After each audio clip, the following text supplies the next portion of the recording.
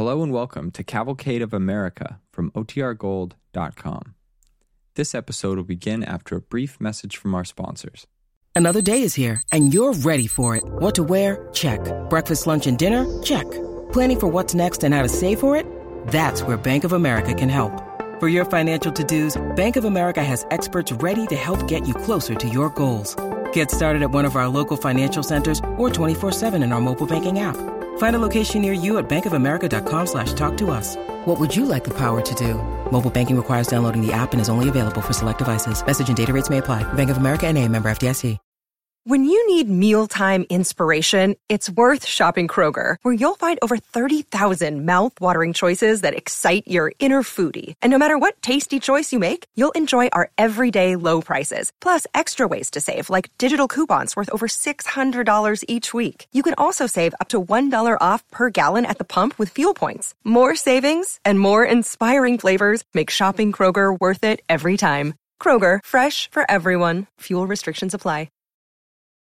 DuPont presents the Cavalcade of America.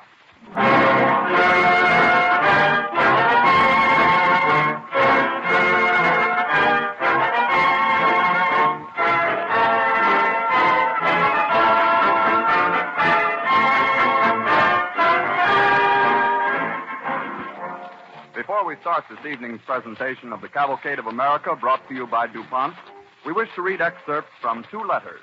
One from a successful businessman, president of his company, and the other from a housewife.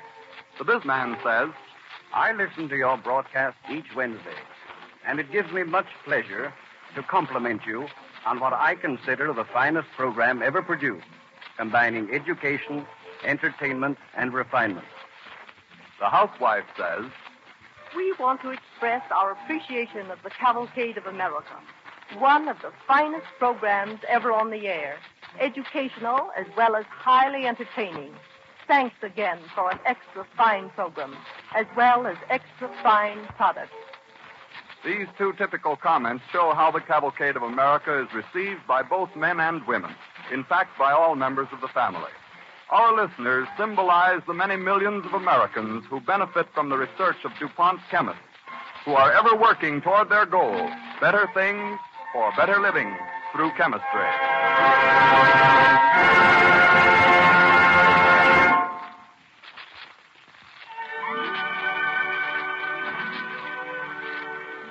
The DuPont Cavalcade Orchestra plays an overture suggesting the locale of the first episode in this evening's broadcast, a special arrangement of By the Waters of the Minnetonka.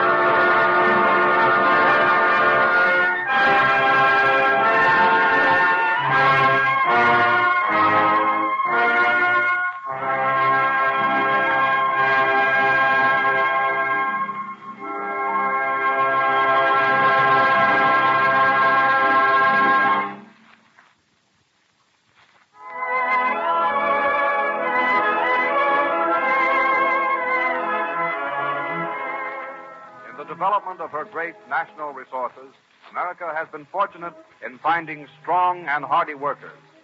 This evening, we bring you two stories of notable achievement. The first begins on a night in the spring of 1842 at a lumber camp beside a remote stream in northern Minnesota. Sitting in the moonlight on the piled logs is Stephen Beck Hanks. His friend Pierre Bernard hails him. Steve! Oh, why you sit out there alone? You tell big stories in the cookhouse. I'm looking at this little river, Pierre. Doing some figuring. Did you ever see the water so high? Me, when I see water run so fast, I like it. You ride the logs this straight lightning. Maybe I see Jonah and my new baby in 2-3 weeks. Sure, I want to get home, too, but riding the logs on a stream like this is dangerous. Oh, you don't worry, Steve. You don't think about the river, but about home. When I ride into still water, my wife, she said to me again, Pierre, you big fool. Why you leave Maine and come way out here? What good these big trees do? There is no one to buy them. No, they'll find a market one of these days, I reckon. And this city's going up south of here. We could just find a cheap way to send them our timber. They have many cities in this West. Well, you ought to see a town like Springfield, Illinois. And that's where my cousin Abe Lincoln lives. Not a lumberjack like me, but a real for sure lawyer. Gosh, when I look at him, I wish I could read a lot of books and make something of myself. You don't have to read a book to do that, Steve. You have a good brain. I don't know. All that's on my brain right now is how I could get word to Stillwater. Try and talk him out of starting the drive too soon. But the log drive has to start quick in spring, Steve. Hey, Steve! Yeah? What is it? Word from Stillwater. You're to start the drive at sunrise.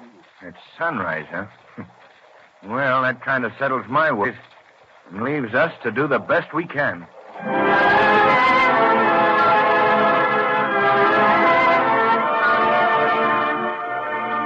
The great log drive started in the spring. Thousands of logs, a winter's harvest, rode the rivers toward the sawmills. Balancing deftly on top of them were the expert rivermen, using the utmost judgment and skill to avoid being thrown among the swift-running logs. Where rivers curved, the logs were apt to jam. A few days after the drive to the mill at Stillwater on the St. Croix River had started, Steve Hanks and his helpers worked near open water to break up a jam. Yeah, be careful, Pierre. Those logs you're jumping over aren't steady. I am light as a feather. Nothing happened to me. Hey, Steve, here's the key lock. Jammed in a rock. Think I can get it with my cat hook? And not while we're out here in midstream. I'll call the boat. Bateau! Pierre's down! Come on. Be careful as we get near him, Dan. Don't fall in yourself. All right. Here's the open place. He's coming up again. Yeah. I got you, Pierre. Hold me tight now. Hey, Dan, you straddle that log on the other side. Right. You can't get me out. Yeah, we can try here. All right. You ready? Steady on your log, Dan. I'm fine on it. I got you, too, Pierre. All right, now. Pull together. All right. Steady. There you go. Yeah. All right. I'll take him on this log. All right, now. Take it easy, Pierre. You're up now. That's it. Lie steady on it a minute now. You get your breath. I'll hold you. We better get him ashore, Steve. Suppose this jam broke on its own account. Pierre, put your arm around my neck now. There. Can you stand? Easy. I almost walk by myself. Yes, you can. Here, I'll help you. Steve, now careful. All right. You're two good men. I think in that water I am gone. I don't see Jonah. My baby is no more. Oh, forget it. Watch that rock now. Yeah. Take it easy now. Just a step further. Yeah. There you are. Yeah, we're safe. Oh. Lie down, Pierre. Say, Steve, should I go tell the bateau to paddle out and use their cant hooks on that log? No, I'll shout. Bateau! We're going out, Steve. They'll break up that pile in a few minutes. Yeah. How do you feel, Pierre? I am better. I lie here. Hank. Steve Hanks. Well, Wilkes. Hey, what are you doing up here? Mr. Steele sent me up the river from Stillwater. If you have a big jam, don't break it. Stop the drive. Well, what's the matter? I'll call the bateau. Bateau! And the jam's broken. look at those logs raced now. Well, why should we have tried to stop the drive, Welch? What's happened? Why, the water's so high, the boom at Stillwater's broke. The boom's the logs will be racing right past the mill. There's the whole winter's work for nothing.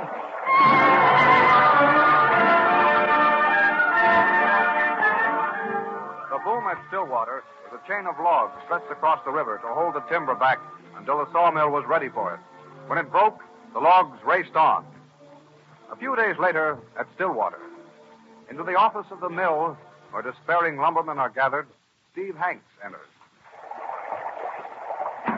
Hello, Mr. Steele. Hello, Steve. Take a chair. Sit in on the meeting. Thanks. Go ahead, Mr. Hendrick. Well, what I want to know is, what's this town going to do? How can we last through next winter when every cent we'd counted on is going down this infernal river? Hanks, I'm trying to tell Mr. Steele that a lot of these logs racing by will pile up on shore further down, get caught in eddies or drift into bays. Yes, McCusick, but how are you going to get the logs upstream again? Why get 'em upstream?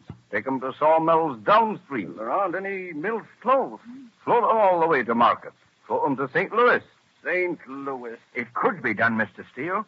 Make a raft of the logs we can salvage, just as we've made big rafts of dressed lumber. Why, I've floated timber rafts for 2 seasons now. Logs are different, heavy and tricky. Yes, but these men know logs, too.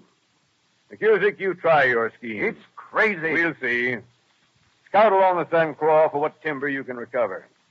Try to find a practical way to float it. I don't expect any miracles. Steve, will you handle the logs down the Mississippi? I'll be glad to, Mr. Steele. You can find the crew. You know the men. I'll get a crew. I don't know just how many logs we'll get through, but there'll be some arriving in St. Louis. 3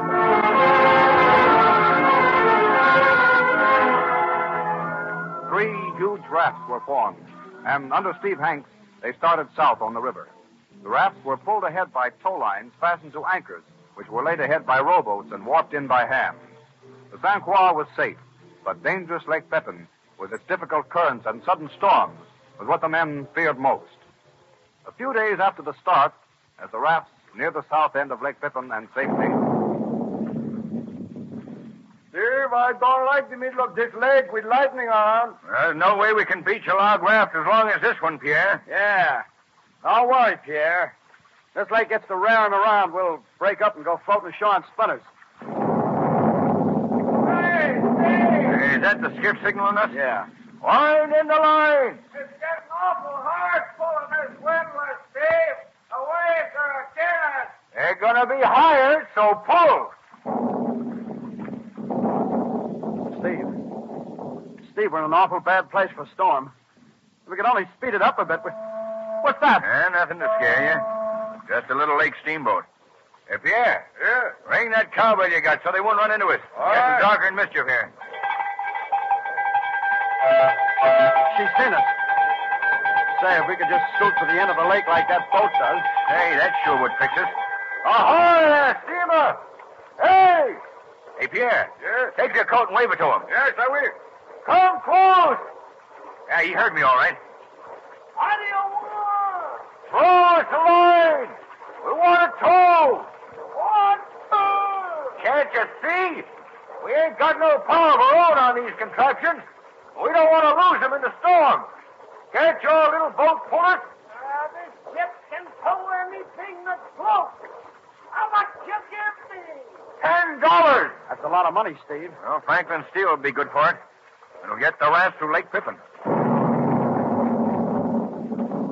Hey!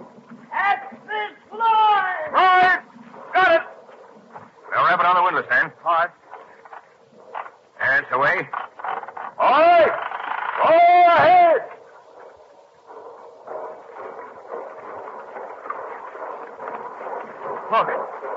Look, they're pulling all 4 of us easy. Yeah, just in time, too.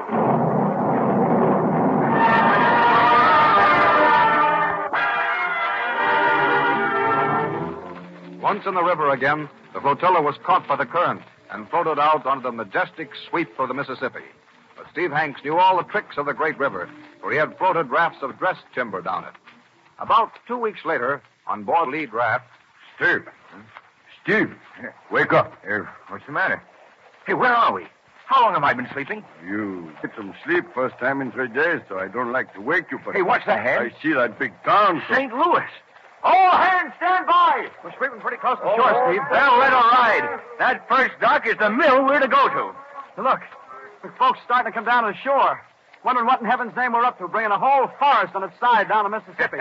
Stand by, men, to cast anchor. We win, Steve. We're on Mordilla. Yeah. Well, we'll all have something to brag about from now on. But Steve mostly. And he worries always he have no chance to do something in the world. Now everybody think he do plenty.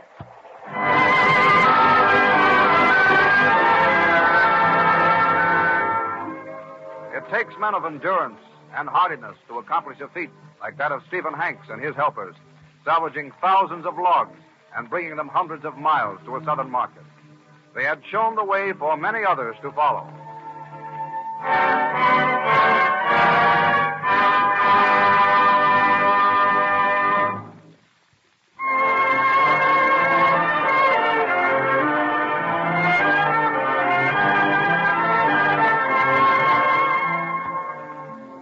Cavalcade of America, presented by DuPont, moves on. Lumber was one of the first basic needs of America. But as the years passed, other vast riches were discovered, especially petroleum deposits. It is 1898, a few miles from the town of Beaumont, Texas.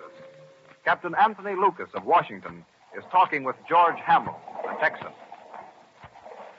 Well, what are you thinking about, Captain Lucas? Oh, I don't know as I'm thinking at all, Hamill. Your Texas sun makes me lazy. Yeah, I reckon I know how you feel. Sitting out here in this lonely place all day, hearing nothing but the clank of this driller kind of puts me to sleep, too. How'd you happen to come to Texas, Captain? Why, a young school teacher in Beaumont, Patillo Higgins, got me interested. Sure, he's been talking about oil since he was knee-high to a hot toad. Got oil on the brain. Yes, I suppose a lot of the natives around here don't put much faith in him. Yeah, some of them do. When we heard he was getting a real engineer and geologist down from Washington, we thought you'd just take a quick look around and leave. That's what gets me, Captain. A man like you setting out on this lonely spot day after day. Well, that's my business, Hamill. Takes patience to prospect for any sort of mineral. And the man who strikes oil west of the Mississippi, well... Yes, sir. I'm so used to thinking we won't strike oil. Last night I got to wondering what would happen if we did. Folks would flock in here like they did to Pennsylvania, I reckon. Yeah? What's that? The engine stopped. Maybe they found something. Well, here comes your brother Sam in an awful hurry. Run! What's the matter? Run, I say, run for your lives. Come on. We're coming, but what for? Yes, what's the matter back there? Keep running, oil, I think. Water shooting out. Wind the other way. You didn't feel it. There it comes. Look out!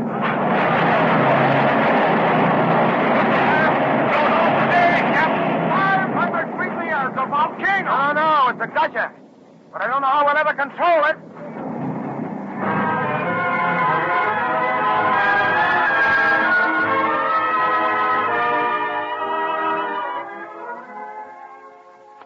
This remarkable oil well flowed first 250 barrels an hour, then 500, then 1,000. The oil spread widely in a sinister black lake. People rushed from all over the country to view the phenomenon. On the 8th day, Captain Lucas and his helpers frantically shoveled dirt from one of the embankments planned to hold the oil. Captain, we're not getting this embankment high enough. I know. It's going to be overflowed like the others was. Well, there's nothing we can do but shovel, Hamill. Won't have to keep it up long, thank heavens. The engineers from the Star Oil Company are on the ground now. Star Oil Company? They send men down here? Uh-huh. Couldn't they, Sam? Everybody says this is the biggest well in the world. Yes, a regular oil company will know how to control it. I hope they buy it this morning. Hey, Captain. Oh, here's Jim, all excited. What is it, Jim? Hey, Captain, there's more letters for you at the shack, sir. Oh? Whole bushel basket full. Reckon the postmaster in the Beaumont's mighty sorry the day this gusher come in. You opened the letters, Jim? Yeah, I did. Some of them. All alike. Folks from New Orleans to Maine offering us a way to close the well. Yeah, some of them were right cute about it, too. Wouldn't tell us their idea till we paid them plenty. Well, I've had some sensible schemes set in at that. But I'd rather an experienced oil company get in here and handle it. I'm alarmed about what would happen if the oil catches fire. Might as well get burned up as drowned in oil. Here's those engineers. Oh. Captain Lucas? Well, Mr. Eakins. Have you finished your inspection? Mr. Ross and I have gone over the ground thoroughly, Captain Lucas. Good. We've looked at the well from as close as we could get. I estimate it's low at 1,000 barrels right now. I knew you'd be astonished, gentlemen. I'm ready to talk business anytime you like. My crew can finish this embankment. I'm sorry, Captain Lucas, but your well's too big for any of the established oil companies, and Too big. There's more oil in that well than the whole world could use from now till the end of time. yes, the chief market for refined petroleum is kerosene for lamps. Lamps are gradually being replaced by electricity, so... It's not oil, Captain Lucas. There's more than the world needs. It's a surplus, useless product. Oh, no, I don't agree with you, sir. I'm only a mining engineer, not a chemist or a physicist, but where the earth has provided a product like petroleum, men will find a use for it. Well, possibly, Captain, possibly, but that's outside our province. Well, it's been an amazing sight anyway, Captain. And thank you for giving us the opportunity of seeing. Yes, we have to catch a train north tonight, so we have to be on our way. Well, but... goodbye, sir. Goodbye, Captain. Goodbye. Well, that's too darn bad, Captain. Say, you look right sorry about it. Well, Jim, I don't know what to do. Thing for us to do, Captain, is to show them they're wrong. Maybe we can get this well under control ourselves. You got any way worked out how to do it, Hamill? I've been so busy building embankment I couldn't think much about it. Seems to me if we rigged up a kind of a carriage that'd anchor a gate valve against upward movement, we could divert the oil through a pipe. Yeah, but remember, you got to launch that apparatus against a column of solid oil. Well, at least we can try it. Hamill, you quit shoveling and take enough men to build whatever you want. But hurry.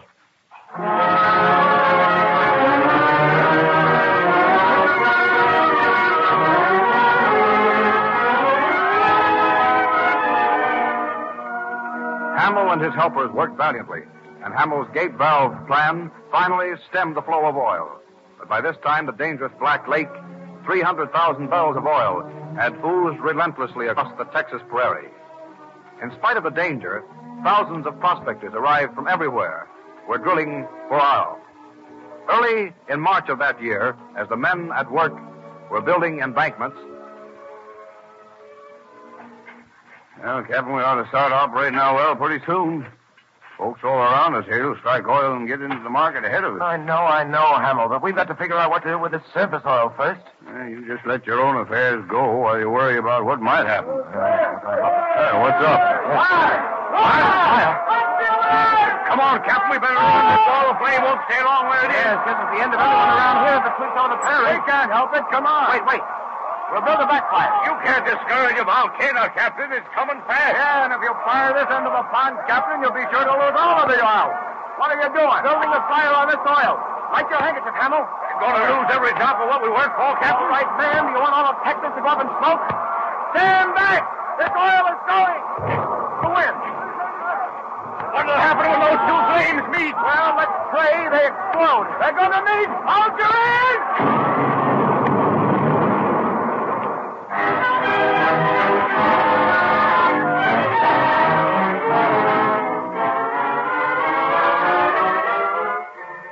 As the two towering walls of flame met, the explosion threw blazing oil high into the air and rocked the earth for miles around. And where the rich oil lake had been, lay only blackened, charred masses of waste. When this waste had cooled, men ventured into the field to hunt for their wells. A few days later, at the edge of the field, Hamill returns to report to Captain Lucas. Well, what's the bad news, Hamill? I can face anything now. Well's perfectly safe, Captain. What? That doesn't seem possible, Hamill. Well, I don't know about other folks' wells, because they may have been kind of careless about their rigging. But our pipes and gate valve are in place. Go and look for yourself. Oh, I hope you're right, Hamill. Yeah, Captain, you shouldn't just pace up and down here day and night. Fire's over. A lot of damage, but it wasn't your fault. You got an oil well to run. It's been standing around long enough. Yes, but look at those ruined black fields. Yeah, people swarming on them thicker than ants. Geologists, prospectors. Yes, curiosity seekers and wildcatters, probably. How do you do, gentlemen? I don't want to intrude, but I spot you for oil men. Oh, you do. I'm offering you the last desirable lot left in this district. $10,000 an acre cash. Wait a minute. How much? Lots are going from 10 to 100,000 an acre. Now, if this lot was anywhere near Spindletop, I'd have to charge you 100,000. But, gentlemen, this whole region is soaked in oil. How do you know? Well, sir, the only reason any of us know is because a man named Lucas, a few people like him, had spunk enough to keep nosing around here till they found oil. The rest of us can now enjoy the benefits without working so hard. Listen, man, you're talking to Captain Lucas, who drills Spindletop. Captain Lucas. Well, pardon me. Yeah. A great thing you've done for us, sir. Hamill, Is this land still bringing prices that high? You worried about burning up Texas, Captain? Well, that little fire that licked up 300,000 barrels of oil just advertising. From now on, this state really starts to work.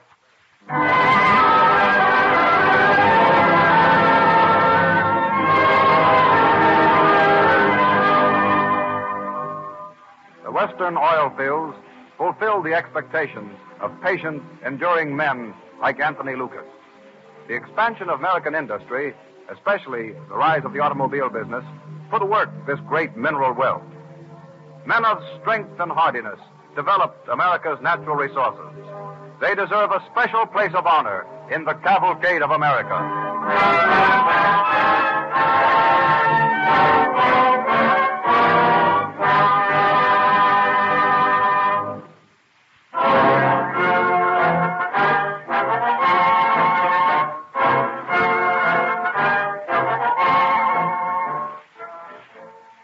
Everyone who uses an automobile or tractor or an oil furnace is a consumer of petroleum. Therefore, the intelligent national use of oil is an important matter to practically everyone. We all should do everything possible to conserve this tremendously useful natural resource. The research chemist has helped conserve our supplies of petroleum by developing more efficient ways of using it. The chief use of petroleum is for motor fuel, and the processes used in refining crude oil today yield nearly twice as much motor fuel as those of a few years ago.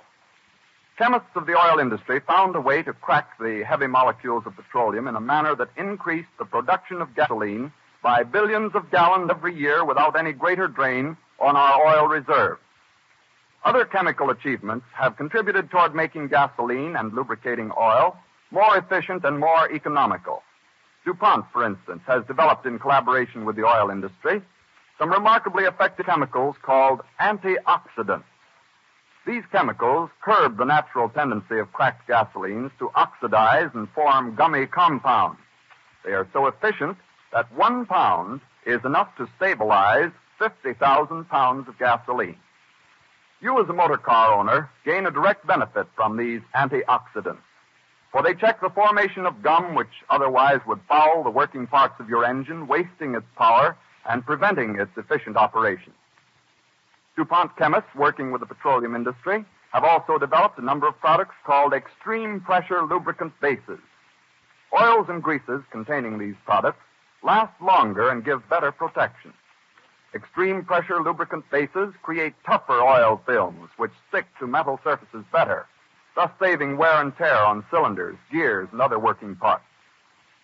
Chemical products such as these serve you so inconspicuously that you are hardly aware of their existence, but they stand as one more illustration of the DuPont pledge: better things for better living through chemistry.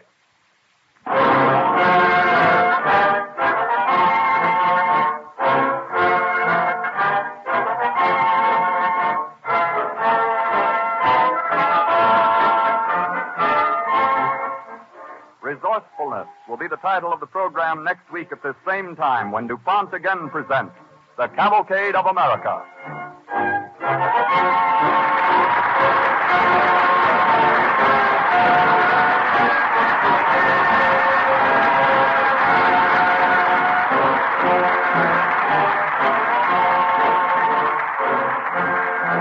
This is the Columbia Broadcasting System.